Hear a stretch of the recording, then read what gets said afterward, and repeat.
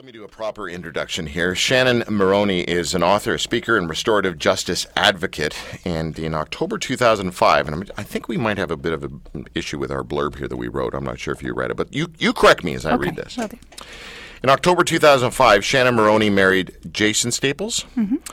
And having been in a loving and committed relationship for 3 years prior to that, 1 month later, after your wedding, Jason attacked and brutally violated two female strangers at his workplace and hours later brought them to the home that he shared with you. Is this all accurate? It is. And upon arrest, which he turned himself in for, which obviously we got to talk about that, he disclosed that he had also committed acts of voyeurism on Shannon and others, videotaping them in the bathroom. Following a 2.5-year court process, he was declared a dangerous offender and sentenced to an indeterminate period of incarceration, Canada's highest sentence. Shannon faced difficult choices as she searched for a path that would lead her out of trauma toward a positive future. And after personally discovering the lack of help available for families of criminals, she became a restorative justice advocate who speaks internationally on the ripple effect of crime. So much more to your story. The website is shannonmoroney.com, M-O-R-O-N-E-Y, Moroney.com, Shannon Moroney. When you share your story, which you've done countless times, speaking at different events and whatever, what do you start with? Do you start with the story, or do you start with other things? I usually start with how I met Jason. Yeah. And the story that existed before the story. Right. Yeah. Is there anything about the story that disturbs you enough that you don't share, you won't talk about? No. You're pretty open about everything? Yeah. I think so. Yeah. Okay. Well, I guess we're about to find out. Yeah. No. And I think certainly through the process of having told my story many, many times, and more so writing it, and which was a 2 to 3 year process of writing it, I went pretty deeply into all aspects of the story and came to terms with everything. Sure. Yeah. Okay. My mom always says something to me that. You can't change your story to make it easier for anybody else. Nice. And I think it's good advice. So nice. It is what it is. We all have our stories. And we can't often change them. You're so, and I know it's an overused term, but you're so blessed to have the support of the family that you have, right? Yes, I am. Yeah. So you're at a conference in Toronto. Mm-hmm. Yeah. And you're staying in a hotel. Yeah. And you get a knock on the door, and it's the police. Mm-hmm. You look through the keyhole, I'm sure. I didn't.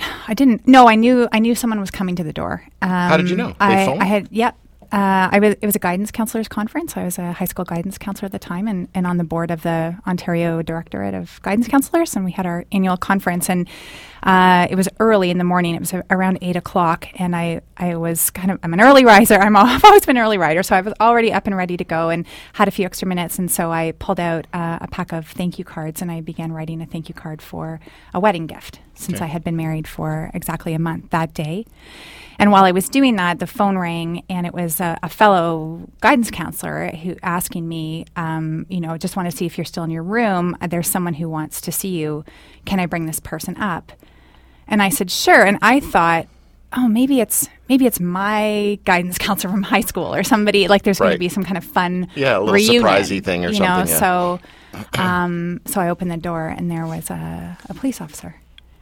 And okay, hold on. There. Pause right there. No inkling still at this point. As soon as you see a cop at your door, you didn't go, oh, Jason. No, I thought Dad. I thought Kevin, my brother. I thought car accident. They're both in sales and on the road all the time and in Toronto. And I was in Toronto. I lived in Peterborough, and this is a Toronto police officer. And that's all I just thought was there's been a car accident. How did the police officer start this conversation with you? What was do you remember the first words that came out that kind of triggered you into what was actually about to be said? Exactly. He said he must have, he would know from his experience that that's what everyone is thinking, that there's been an accident. And he said, I'm not here because anyone has died. I'm here about your husband, Jason. And even in that second, I remember hearing the words like husband Jason because it was so new. new. It was so new. And he said he was arrested last night and he's been charged with sexual assault. And I just had a split second to think there's been some mistake. Sure. And then he said, I don't know very much about what has happened. The Peterborough police called us, the Toronto police, to come here. But I understand that he called 911 himself last night and he's in custody. Okay, so as soon as they say that, now you know it's legit because he turned himself in. Yeah, now I know everything I'm going to hear is going to be true. Wow. Yeah. So did the police officer then tell you much more, or did he say, we need to go, or what? He gave me a piece of paper with the phone number of a sergeant up in Peterborough, and he said, you need to call. They need to speak with you right away. And so I did that. I called the sergeant, who also wouldn't tell me very much because they wanted to interview me. He just said, you need to come back to Peterborough as quickly as possible. Jason's in custody. I said, who's the victim? What has happened to her? Where is she? And he just couldn't tell me anything. Look at that. Point. Your empathy leaking out of you already there, guidance counselor lady. That's amazing. I think I was thinking of myself as a woman. Whatever had happened to her was my worst nightmare. And I'm thinking, Jason, what happened? That's all I could think. What happened? And I'm picturing the person, that I had just spoken to on the phone the night before, the person who, when I got home from work would greet me with a smoothie every day, a person who had also come very, very far in his life. And it was like this silence, or people say a deafening silence. The police officer that was there with me was a very calm, very gentle person. I remember the sound of his uniform, everything that they have on seemed very heavy. I asked him if he wanted to sit down. I felt badly for him having to deliver this news, but inside my mind was just this loud crashing of questions. Just what has happened? How could this be? Where is Jason? Where is this woman? In fact, there were two women victims. I didn't find that out until a little bit later on when I actually did get up to Peterborough. So did you leave the hotel right away then? No, I called my parents, Pete and Pat. Pat is a retired kindergarten teacher. Okay. And when I called and she answered the voice in her kindergarten teacher's voice, "Hi, Shan, how's the conference going?" I said, "Mom, is Dad still home? Get Dad on the phone. Something terrible's happened. Jason's been arrested." And he's been arrested. He's been charged with sexual assault. And I don't know anything more than that. And my mom said, I don't think she said too much. She said, we're coming. We'll be there. Where are you? Yeah. They got on the road. It was morning traffic in Toronto. And so I knew it would take a while. And I sat down with the police officer and we just waited. When my mom and dad did arrive, they came in the hotel room. That's when I started to cry. That the whole time before that, I just sat. I would remember looking out the window at the airport, and it was November the 8th. I remember it being a gray day. My mom says it was sunny, but I remember looking out and seeing all the planes just continuing to take off, and the highway busy with traffic, and seeing the whole world continue to move. And then the image of a stone, when you're winter driving and a stone flies up and hits your windshield, and then you have a split second to think, maybe it's not going to crack. And then it just that slow snaking of a crack right across the whole windshield, and you're helpless. You're absolutely helpless. And it was like the window that I was looking out of, this, huge stone had hit, and everything was shattering, and there was nothing I could do. There's nothing I could do to stop it. Okay, I want to bring people a little bit up to speed on the before part of your story. Mm-hmm. And the before part of your story is even hard for people to grasp. Mm-hmm. And then when they hear this part of the story, then they really go into, Shannon, come on. How did you not know? How did you not see? How did you, right? All that kind of stuff. Yeah, some people do. Some people don't. Yeah. Yeah. So the man you married was in prison for murder before in his life. That's right, yeah. Jason committed a second-degree murder just closely after his 18th birthday, which was 15 years before I met him. He had served 10 years. He had pled guilty to this murder and served his 10-year sentence, was released and had been living back in the community for 5 years when I met him while I was volunteering at a soup kitchen with some of my students who had volunteered there many times before. And he told me that the first time that we went out. We had volunteered together a few times. He was a wonderful person. He was very, very loved by everyone who worked with him. He managed he managed about 40 volunteers and cooked for 200, 300 people 3-4 times a week. So there was absolutely no way that I ever could have known what Jason's history was had he not told me right away. Right. And I don't know, maybe it's because I'm a guidance counselor. You can tell me anything. But when I sat across from him, we just went out for a tea. That was our first date. And we sat down with our cups of tea, and then he just said right away, there's something that I need to tell you. See, this is the part of the story that interests me actually more than the story. The part of the story as an amateur sociologist is, for example, when I'm at a big gathering and the smoking hot human being walks into the room, guy or girl, whatever, and all the heads kind of turn. I love watching the people watch the person. And in your story, to me, far more interesting than the details of the nasty things that happened are, I guess, is your journey and who you are as a person and people's response to who you are as a person. Because everything, I don't know you, but you lead with empathy. You do. That's why I dropped that word a while ago. It comes out in the job you chose, the counseling stuff, school thing. And so I'm sure that people who, when they get to know you, Shannon, that you have a lot of protectors in your world. Do you have people that kind of feel that they want to protect you? Have you always had someone in your life that wants to protect you and stand up for you, or are you known as a tenacious, gracious person? Well, I'm not sure I know how to answer that. I don't actually particularly think of myself as having a lot of protectors. I think of myself certainly in this experience of being very, very exposed and vulnerable. Right. And having lots of love and people who support me, but there's also an enormous amount of loss in this journey. People who just really just walked away. Like, this is not.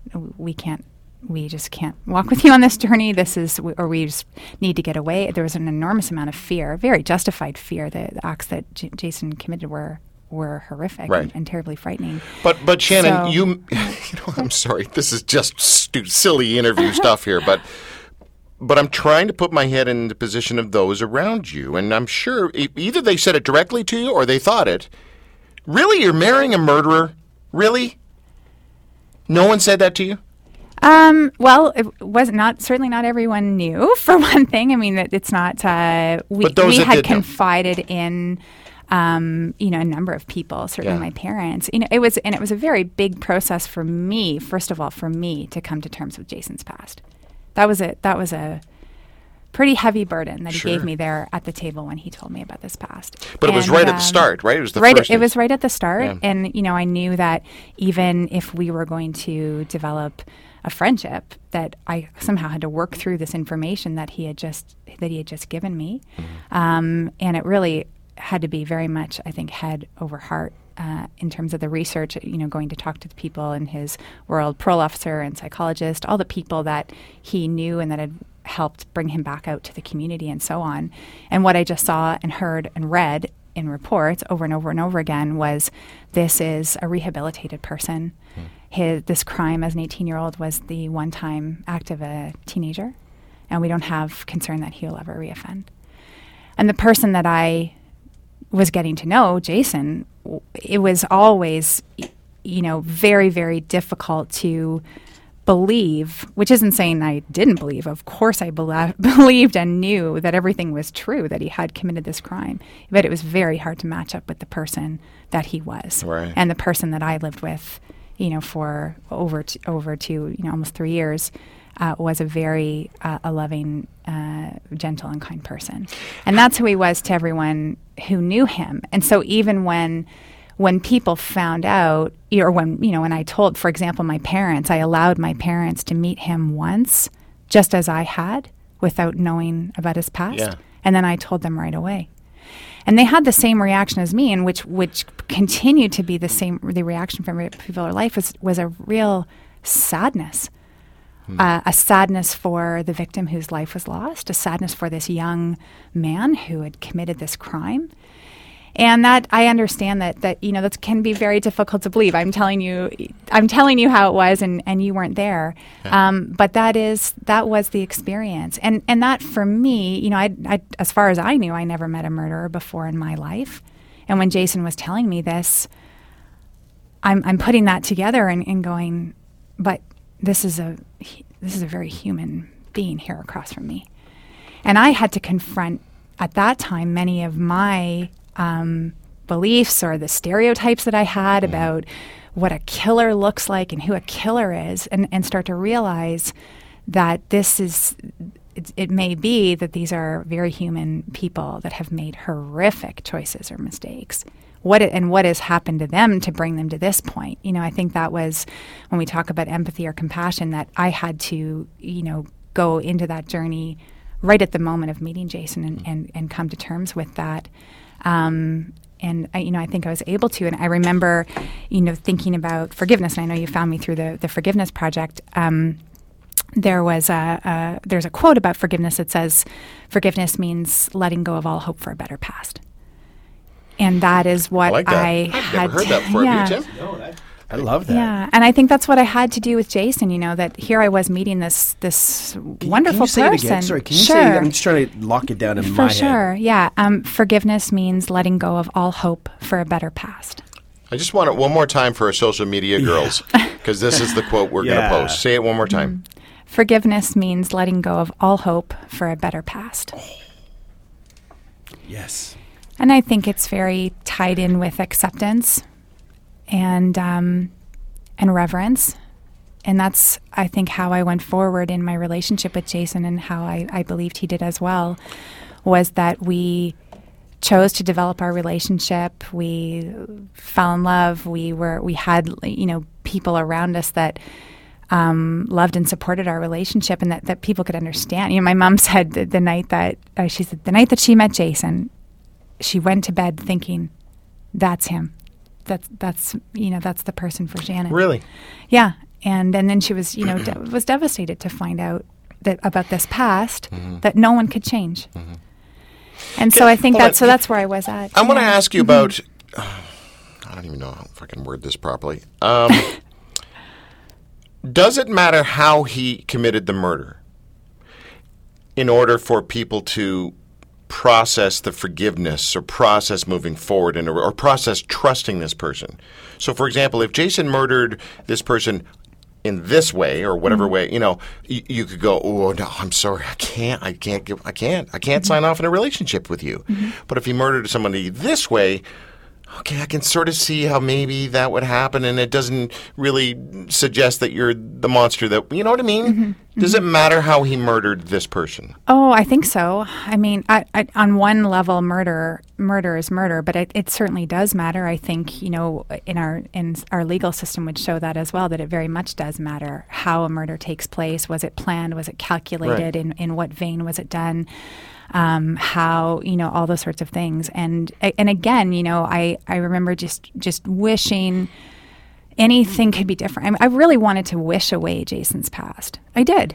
Here I was meeting this person and feeling such a strong connection, like a real, he was a real soulmate for me. And just wishing that this didn't exist. In fact, and we were going along kind of in a relationship, but it was such a burden. And another guy that I'd gone out with before let me know that he was coming back into town. He'd been away for a few months, and I said to Jason, I think I'd like to go out with him. Let's just kind of take a pause on our relationship here. And I really just wanted this other guy to be as wonderful and special as Jason was, without the past. But he wasn't. He was. I'm sure he was for someone else, but not for me. Yeah. And and that's like that. That was my challenge. I think I had to accept everything, and accepting, and finding forgiveness is not the same as or is any way connected with forgetting about what has happened or the gravity of what has happened. It's, I think, about going forward with a reverence for that. And the belief for me, for Jason, for everyone who knew him, professional or friend or family member, was that this was something in the past. So when he then committed these crimes in 2005, 18 years later, the shock was so enormous. I think sometimes it was worse. I don't know. I'll never know what it, who cares about the what ifs or just what didn't happen, but that we had trusted him, that he was on a second chance, the best second chance anyone could have. Sure, but did you, because of that, I'm assuming because of everything you just said, you were able to not beat yourself up as much. Because you just said a whole bunch of stuff that not justify, it sounds like a horrible, that's a crap word to say, but helped you move forward in a relationship with him, right? There's a whole bunch of things. Okay, his parole officer, this person, we checked the, background check, and everyone says, this was an instant thing, was a rage, teenage rage thing or whatever, and it wasn't this kind of murder, it was this kind of murder, and it didn't match up with who this guy is, and he's a soup kitchen guy. Come on. I mean, those are the best guys to find, I guess, whatever. So you sign off in this relationship, and then he goes ahead and does something horrific again. Were you able to give yourself a pass, or did you take that stick, the proverbial stick that so many people pick up in that scenario, and start bashing yourself?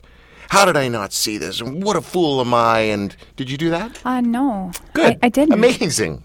I didn't. I mean, I knew that. I asked Jason. This is the first time when I went to the jail to see him about 3 days after he was arrested. Yeah. Because I needed to ask him, what happened? This is all that was going through my mind. What happened? What happened? How could you do this?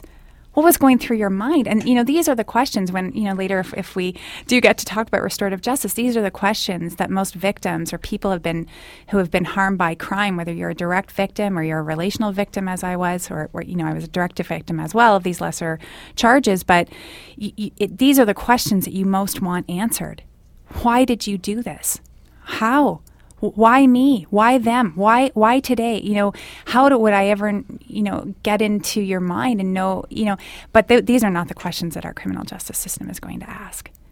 And in my situation, Jason was, after his arrest, he was put into solitary confinement. He stayed there for 9 months. And I was in the community.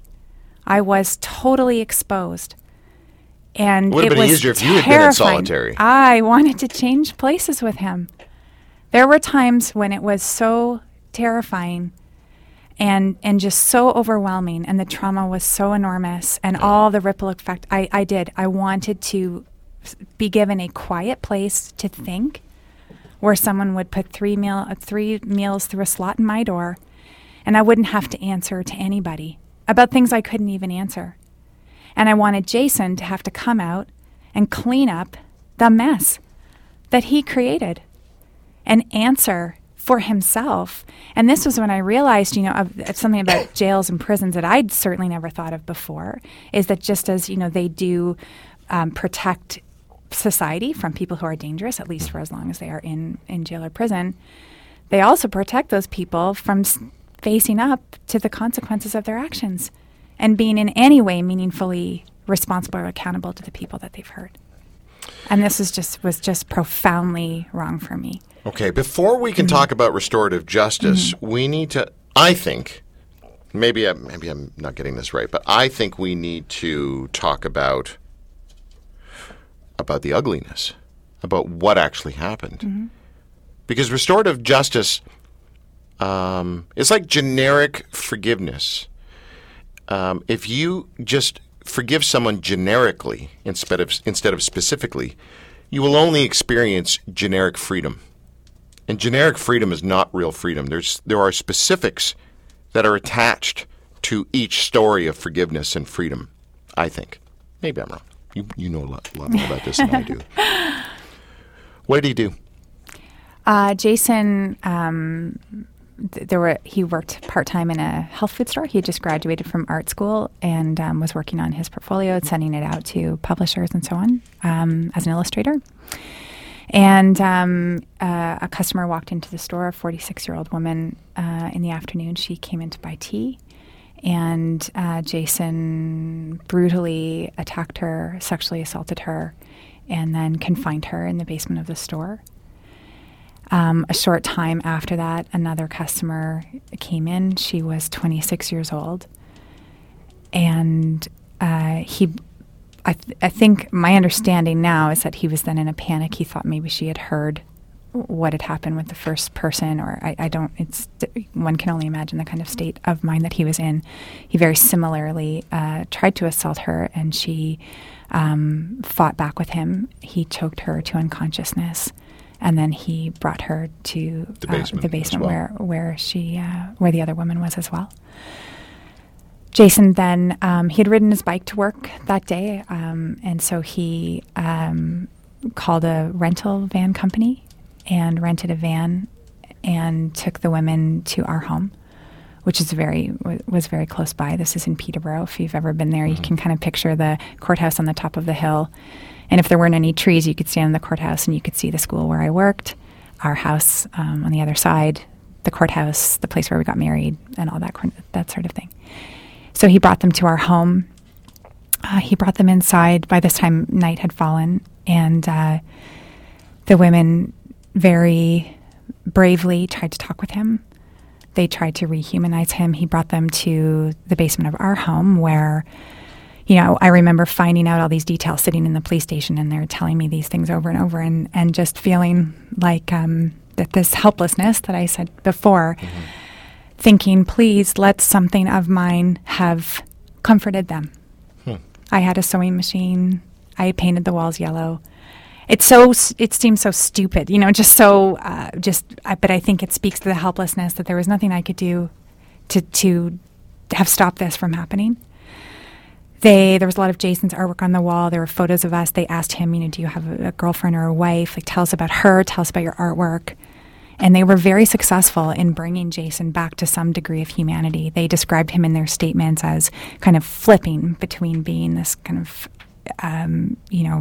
for lack of a better term, and to use the term that was on the paper, the front page of the paper the next day, this kind of monster, and being a remorseful, more human, depressed and sad, apologizing person. Eventually, he said, of course, they feared for their lives. Absolutely. He then said to them at some point, I'm not going to take your lives. He answered the phone when I called him at 10 o'clock. I called him whenever I was away for these meetings or any other work. I always called at 10 o'clock. So I called him at 10, and he didn't answer right away, actually. And I remember thinking, he's probably just taking the recycling out. It was recycling night, and I called back, and then he sounded a little off, and I said, "Are you okay?" And he said, "Yeah, no, I'm okay. Just my stomach's a bit upset." And I teased him. I said, "Have you been eating junk food all weekend while I've been away?" So that is something that a husband would do. Yeah. And he said, "No, it's okay. Just tell me about your day." And that morning, I'd heard a keynote speaker, a thalidomide victim, who'd overcome so many obstacles in his life, and I was telling Jason about him, and I said, "I'm so proud of you. You've come so far. Look at this beautiful life that we have. We've just got married. We own this little tiny house that we'd been fixing up. I had a job. He graduated straight A's from art school." And he said, "Thanks. I really need to hear that right now." And then I told him I thought I might be pregnant. And then he said, "That's great. We'll take a test when you get home tomorrow." And we hung up. We said, "I love you," and I hung up the phone. And when I put it together, the next day, when I'm getting all this information about what's happening, I realized that these two women were there in my home while I'm happily chatting about how beautiful our lives are. Again, it was just this feeling of just utter helplessness, that I couldn't have stopped this. And Jason didn't give me, or anyone else, a chance to stop this. And that was one of the first questions that I asked, going back to when I went to see him, was, the question my mom actually asked when she came to the hotel room, the first thing she said to me was, didn't Jason know how much we loved him? Didn't he know? And it wasn't that we were looking for excuses for what he had done, this appalling violence. We were trying to make sense of the senseless. So that's what I asked him. What point did he decide to turn himself in and call 911? Yeah, so so after our phone call and after the women had spoken with him, he then went back to the store where he got a ladder and some rope and began to formulate a suicide plan. He came back to our house. And actually, I'm sorry. I think that's when he answered the phone call from me, was after he had gathered those materials, and then he made the decision to go down to a payphone at the bottom of our street and call 911. He told them who he was and what he had done, and gave them the address of our home, and he asked them to come and rescue the women. And he was still planning at that point to then, he actually drove back up. We live on the top of a hill. He drove it back up to an adjacent street. He watched the house for the police to come to make sure that they got in, that they got the women. And his plan was to drive into the woods and hang himself. But the police didn't come. They didn't come for about 25 minutes. And so Jason went back to the same payphone and he called again. And this time he was in a panic. Why didn't they come? They didn't believe him? They didn't come. They told me the next day that he had said, "I'm a parolee. This is not a joke. You need to." And then the police began looking through their files, and they couldn't find the file for him. They blamed corrections and said corrections didn't give them the file. I mean, it was just a kind of a silly thing. But they also said, we didn't know what this was. What are we being drawn into? Is this a prank? Is this, And they had gathered some squad cars in a nearby park. And they were sort of formulating a plan. They were tracing his call, and then he went back to the same payphone. So then they swarmed in and performed a high-risk takedown, which is guns drawn at the payphone, and took him into custody. And that's where the plan, that's where I remember thinking in the beginning of all the trauma, I wish that he died. And before doing any of this, I wished for that car accident. But soon I realized, all that would have been unanswered with that. And whereas with a living person that I hoped I could talk to, I might be able to get some answers. And that's ultimately what led me then to go and speak to Jason in the jail. Okay, a couple things. First of all, my left leg is asleep because I haven't moved for 15 minutes. Sorry. No, that doesn't happen. And I'm so fidgety that I'm all over the place, and I'm paralyzed by this story. The book is called Through the Glass by Shannon Moroney. It's in my hands right now. It's Moroney, Through the Glass. 1 month into our marriage, my husband committed horrific, violent crimes. In that instant, the life I knew was destroyed. I vowed that one day I would be whole again. This is my story.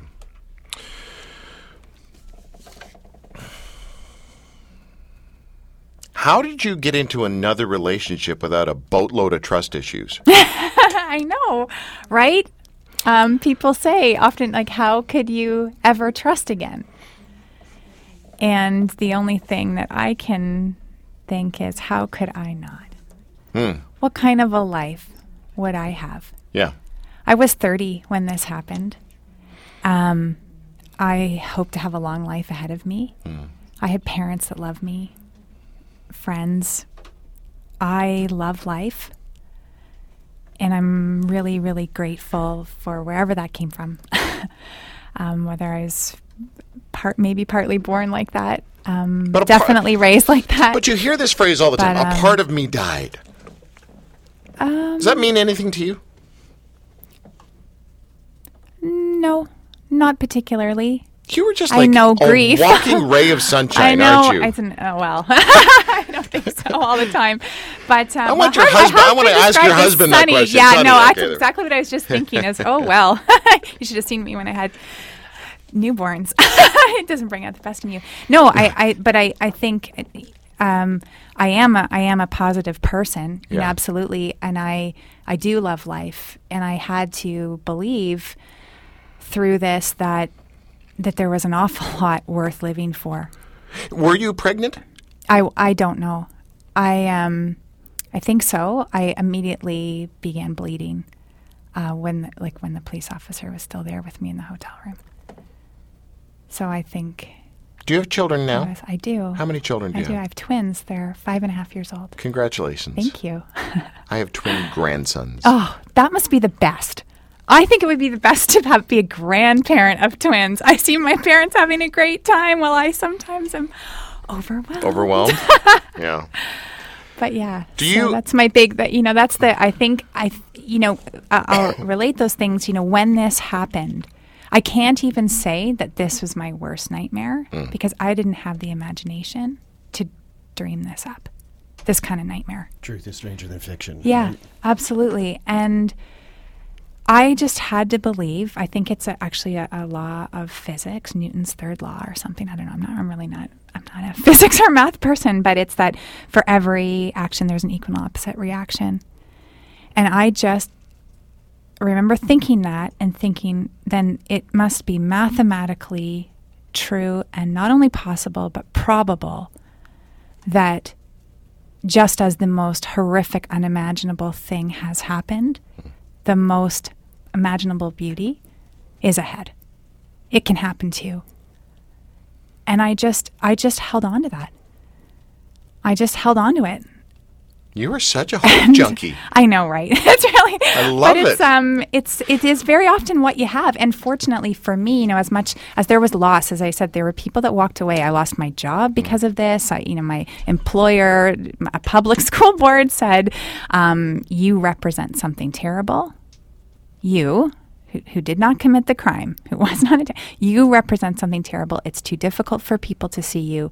Don't come in the school without permission, and you'll be relocated to a school outside of town when your doctor says you're ready to come back to work. This kind of... I'm allowed to be angry at that, right? Yes, please be angry at that.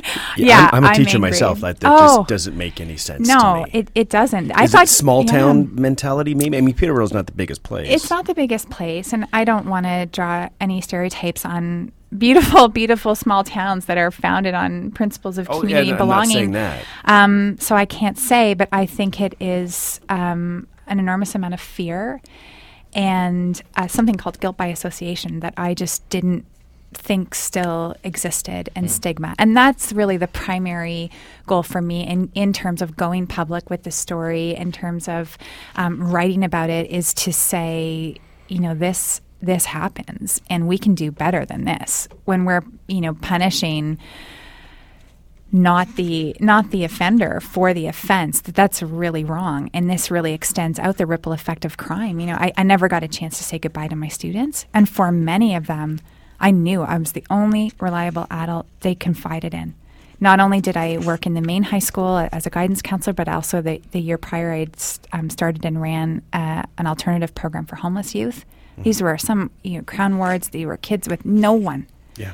And I was that person, and I remember saying to my principal and the superintendent, please, there's another way. It's not like I thought I was just going to walk back into school like nothing had happened. These crimes affected our whole community. And all I could think was, as maybe the guidance counselor, as someone who believes in community and healing, we need to take care of each other here. And none of that happened. I don't know if it's because I wasn't in the school to make sure it happened, to call the crisis team, to address how people were feeling. And instead, the principal made an announcement at lunchtime in the staff room, then told everybody, don't talk about it. And it was extremely traumatizing for people who knew me, who knew Jason. Some had been at our wedding. Some people who had in their own lives experienced trauma. This was a terrible, thing to cope with. And none of that had to happen. There are other ways to go through an experience like this without making it worse and multiplying the number of, for lack of a better term, victims or people who are affected or harmed by this kind of thing. Okay, a couple things. First of all, there's no way we could have stopped where we needed to stop. So we've gone over time a little bit. I appreciate it. But we do got it. We do gotta. We do gotta wrap up. She's an English teacher too. This is why this is why I actually wrote this entire book. People always say to me, "You should write a book. You should write a book." And at the time, I would think, "Oh my God, what a horrible thing! I'm going to have to relive all this. It sounds awful." But then once I started to be asked to speak about it, and I realized, oh my goodness, in a 45-minute keynote or something, I can just scratch the surface. Yeah, barely. And what I most important to me is nuance and detail. Okay, so let's just get to this for a second. Yeah. Because of the context of our show, the format of our show, right? It's Canada's most listened to spiritual talk show. The term forgiveness, we just had someone on the show, was it last week, I think? Yes. Whose father was murdered. And she and her, same site, by the way. That's how I found you. I found her on the site. What's it called? The Forgiveness Project. Right? Mm-hmm. And the guy that killed her father and this woman are now friends, and they work together, and they talk about reconciliation. Was it Margot? No. But what I want to know is that, in that situation, the religious guy was the guy who did the killing. The forgiver, not really into the religious stuff so much. Right. So what's your take on, does God stuff play any role in your forgiveness of things? Or because you always hear, it's always, I reached up to the Lord, and if Jesus died on the cross for me, then and I've sinned, and we've all sinned and fallen short of the glory, all this kind of stuff. Yeah. So what's your God thing, and how does it fit into the forgiveness stuff? Yeah, not for me. Forgiveness for me is a really practical tool to that allows me to they always say, like, forgiveness lets critics of or skeptics of forgiveness will say it lets somebody off the hook, and I agree. Forgiveness does let someone off the hook, and for me it was for me. It wasn't about letting Jason off the hook at all. It was about wanting to hold Jason to accountability and knowing he's going to be punished for the rest of his life. And that punishment isn't really going to bring much to anybody. Mm-hmm. But forgiveness for me was and is a commitment to see the human being behind the horror. And that in turn allows me to be in touch with my own humanity. And it creates a space of, as you said before, freedom, and a place where I can trust again. And that just seemed like a very practical thing to do. And it's a journey, for me, forgiveness isn't, I did at one point offer it to Jason, but I don't think he can even accept it. So then, well, if he can't accept it, can it not be? I think some forgiveness is something that you can do for yourself, and it's a way of living, and that has had many, many rewards. But it is also something I've had to recommit to over time, because that the anger and the helplessness and rage, those things do flare up at times. Mm-hmm. They certainly came back for me when I had my newborn twins. And I had a very traumatic delivery, and it was a very difficult time, and a lot of my anger toward Jason and everything that had happened just flooded right back in as my resources were so depleted. And I actually wrote Jason a letter at the time. I hadn't been in touch with him for quite a long time, and I wrote him a letter that said, "Dear Jason, I unforgive you. I unforgive you for this. It's affected me my whole life. I'm not the mother I thought I was going to be." And then, even worse, I mailed it and sent it off. And it arrived, as I found out later. He called me about 5 days later. I saw the Government of Canada calling me, so then I know it's something about my taxes, or it's an inmate. Right. And I did answer the phone, and he just said, "I got your letter. I got it. We were just going into a 5-day lockdown." So I sat with it in my cell. And I had a pang of that, sometimes we want the power to punish, but it's actually a horrible thing to have, really, is the power of punishing someone. It doesn't really feel that good. We think it's going to feel good, maybe for a moment, but it didn't feel that good. And all he could say again was, "I am so sorry. I'm so sorry. Is there anything I can do?" And what can he do from prison? What can he do? But at least, there was there was then another dialogue. It reminded me that there's that human again. There is that human that I committed to remembering. And I am stuck in this place of rage that is it's not doing anything for that human in jail. It doesn't make a difference for him. It is affecting my newborn babies and my family as it is now, and disallowing me from living the kind of life and being the person that I want to be. So the choice is mine. So, I kind of said to him, like, okay, I re-forgive you. Like, as if it's just this, like, commodity to give and take. I re-forgive you. And again, in that moment, it's just releasing me from that kind of, all those negative feelings that we associate with being a victim or being stuck, like, at the hands of someone else's decisions. I think of victim as this V word for voiceless and vulnerable.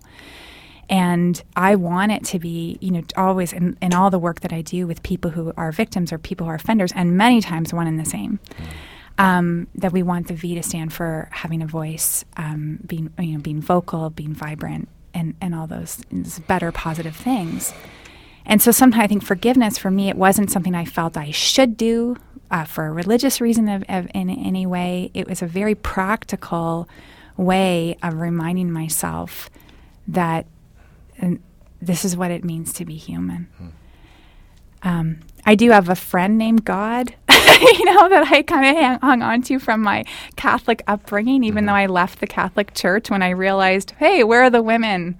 Where are the gay people? What's going on here? And I left the institution. It was very, very distressing for a 16-year-old who really cared about the world and rights and so on. But I was raised with a very friendly and loving image of God. And so I'm a very fair weather friend of God. I mean, I'm like, I forget to say thanks. And, when things are going well, and then of course things go badly. And there I am begging or saying my two main prayers, which are please, please, please, please, please. And thank you, thank you, thank you. And so, I was grateful. That was a dialogue that was helpful for me, this relationship with God, as just kind of this friend that I did realize very early on in my kind of bargaining with God, which you do is like, okay, buddy, I'm not going to ask you why. I get that not even you are going to be able to answer why.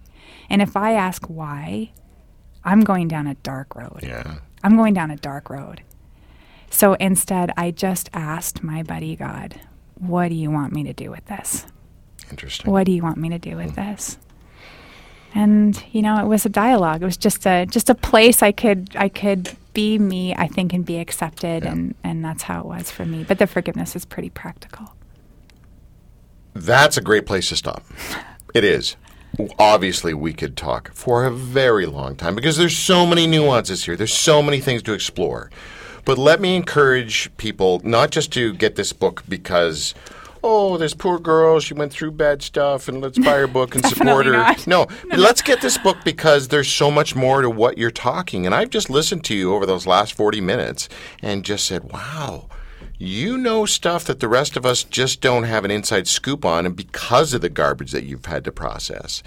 And honestly thank you for putting it in this book, for spending 2 whatever years to write this book, for sharing a bit, just a snapshot of your journey with us on the show. That's what this is all about. Again, like I said to you on the phone, I don't give a holy grunt what you believe. I want to know, how your belief or lack of beliefs gets impacted by what you've been processing. And that last part was so interesting to hear. It was just fascinating. Thank you. So thank you. Thank you very much.